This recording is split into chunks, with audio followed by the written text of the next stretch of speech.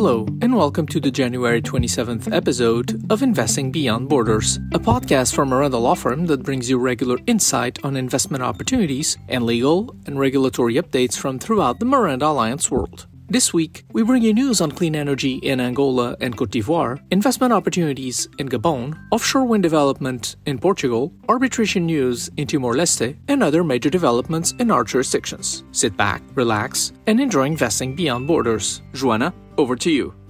We start this week's episode with news that Angola is committing to using 77% of clean energy by 2025. The announcement was made by President João Lourenço at the panel on clean energy in Africa at the Abu Dhabi Sustainability Week 2023. Angola currently produces 76% of its energy from environmentally friendly sources, but to achieve its new goal, it has outlined complementary actions, such as the construction of a large hydroelectric dam that will add 2.3 gigawatts of hydroelectric power. The Minister of Energy and Waters, who was also at the event, pointed out the strengthening of institutional capacity and staff training as major contributors towards energy security and clean and cheap electricity. In addition, Angola is committed to building new energy transportation lines to every corner of the country and is taking the first steps in green hydrogen production. The president also stated that the country is open to producing wind energy and remains committed to climate action. Angola is also keen on adopting a low-carbon development model with a particular focus on the decarbonization of the oil and gas sector, in respect of which is already working with partners to achieve meaningful results. This joint action is evident with the growing commitment to solar energy production, green hydrogen, reforestation and waste treatment, as well as the implementation of the electric mobility strategy, which will allow for the orderly introduction of electric vehicles in Angola. During the official mission that the Angolan president led to the UAE, 3 agreements for the modernization of infrastructures and energy production were signed, expanding and strengthening the cooperation between the Republic of Angola and the United Arab Emirates. The Minister of Energy and Water signed an agreement with Masdar, under which the latter will produce up to 2 gigawatts of energy in Angola, starting with a first phase of 500 megawatts. The Minister of Transportation signed, on behalf of the Angolan state, a legal instrument with the Abu Dhabi Ports Company aimed at developing projects such as the Barra do Dante project, the construction of the Dante Port Terminal, as well as the Caio Deepwater Terminal and the Caio Free Trade Zone. Finally, Unicargas will benefit from a rehabilitation and modernization program by the Emirati Ad Ports Group. The Angolan president has also reaffirmed the need to build a railway line linking Angola and Zambia from the Angolan town of Luacano in Mochico province. At a joint press conference during Zambian President Hakainde Hichilema's visit to Angola, the Angolan head of state announced that the connection will be made via the Benguela Railroad. Still regarding infrastructures, João Lourenço voiced that the countries of Southern and Central Africa need to increase investments in this sector in order to achieve regional integration among the states. In turn, the Zambian president reiterated his government's resolve to boost economic and social ties with Angola. In Cameroon, President Paul Biya signed the decree that formalizes the country's membership in the Africa Finance Corporation, a multilateral financial institution set up by African states to provide solutions to the infrastructure deficit in Africa. Cameroon will work with the corporation on key infrastructures to deepen integration, enable import replacement, and develop manufacturing and industrial capacity to account for 40% of GDP as part of the government's Vision 2035 program. The AFC has to date allocated more than $300 million to Cameroon to explore the country's natural resources, including corn, cassava, cotton, cocoa, oil and gas, as well as energy transition metals, such as cobalt and nickel. In 2018, the AFC also invested in Nachtigal Hydropower Company. Cameroon's national electricity utility company, Eneo, plans to invest 65 billion francs CFA in 2023. The expected investments will focus on improving the management of investment projects and the digitalization of Eneo's services, such as the reception in physical agencies and other points of contact, the connection of more new customers, and, in time, better billing and better collection. The government of Côte d'Ivoire has signed a 25-year power purchase agreement for a 50-megawatt PV solar plant with Amea Power under a build, own, operate, and transfer model. The $60 million project is Côte d'Ivoire's first solar independent power project and will generate more than 85 gigawatts of clean energy per year. The project will thus support the country's clean energy ambitions of raising the share of renewable energy in the country's electricity generation mix to 42% by 2030.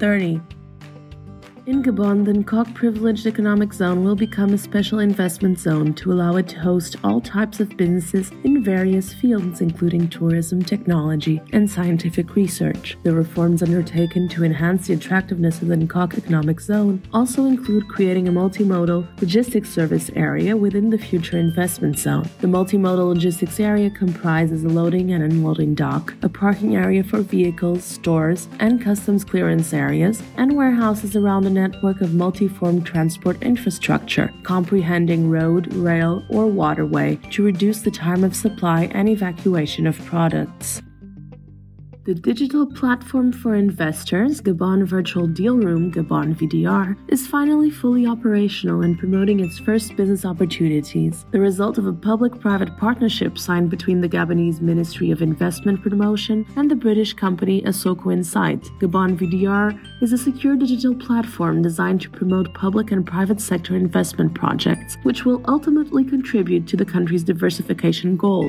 The idea is to connect Gabon's priority projects to Asoko Insight's database of over 600 Africa-focused investors ready to seize the many business opportunities in Gabon. Project Portfolio covers a wide range of priority sectors, notably energy, health, education, and productive sectors, such as timber, fisheries, agriculture, and services.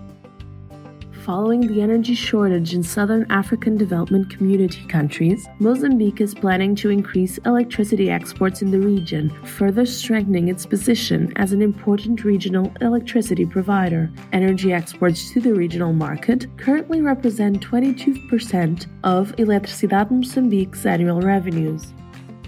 The board of directors of the Millennium Challenge Corporation, an independent U.S. government development agency working to reduce global poverty through economic growth, has endorsed Mozambique's continued involvement in developing the Compact II program. This program establishes assistance for the development of rural infrastructure, programs to support agriculture, the creation of conditions for the resilience of coastal populations through the protection and recovery of ecosystems, and the replacement of the mangrove forest in the province of Zambezia, and the possibility of supporting other infrastructures for development, such as the National Highway No. 1, as well as institutional reform and national policies.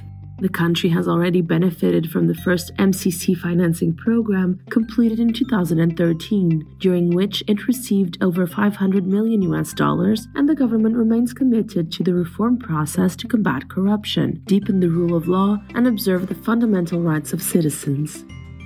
Also in Mozambique, proposals for a new regime of tax benefits and general regulation of national cooperatives will be submitted to the Council of Ministers for consideration and approval by next month. These measures are part of the National Program for Cooperative Development, an initiative launched last year to encourage the better organization of the informal economy and simultaneously ensure cooperation between the tax authorities and taxpayers. To achieve Portugal's goal of reaching 10 gigawatts of capacity produced by offshore wind energy by 2030, Prime Minister António Costa has announced that a public hearing to propose deployment zones for offshore wind energy production will be launched this week, with the auction expected to take place by September. The Prime Minister also pointed out the ocean's key role in climate regulation and stressed the need for funding ocean-based initiatives on a global scale.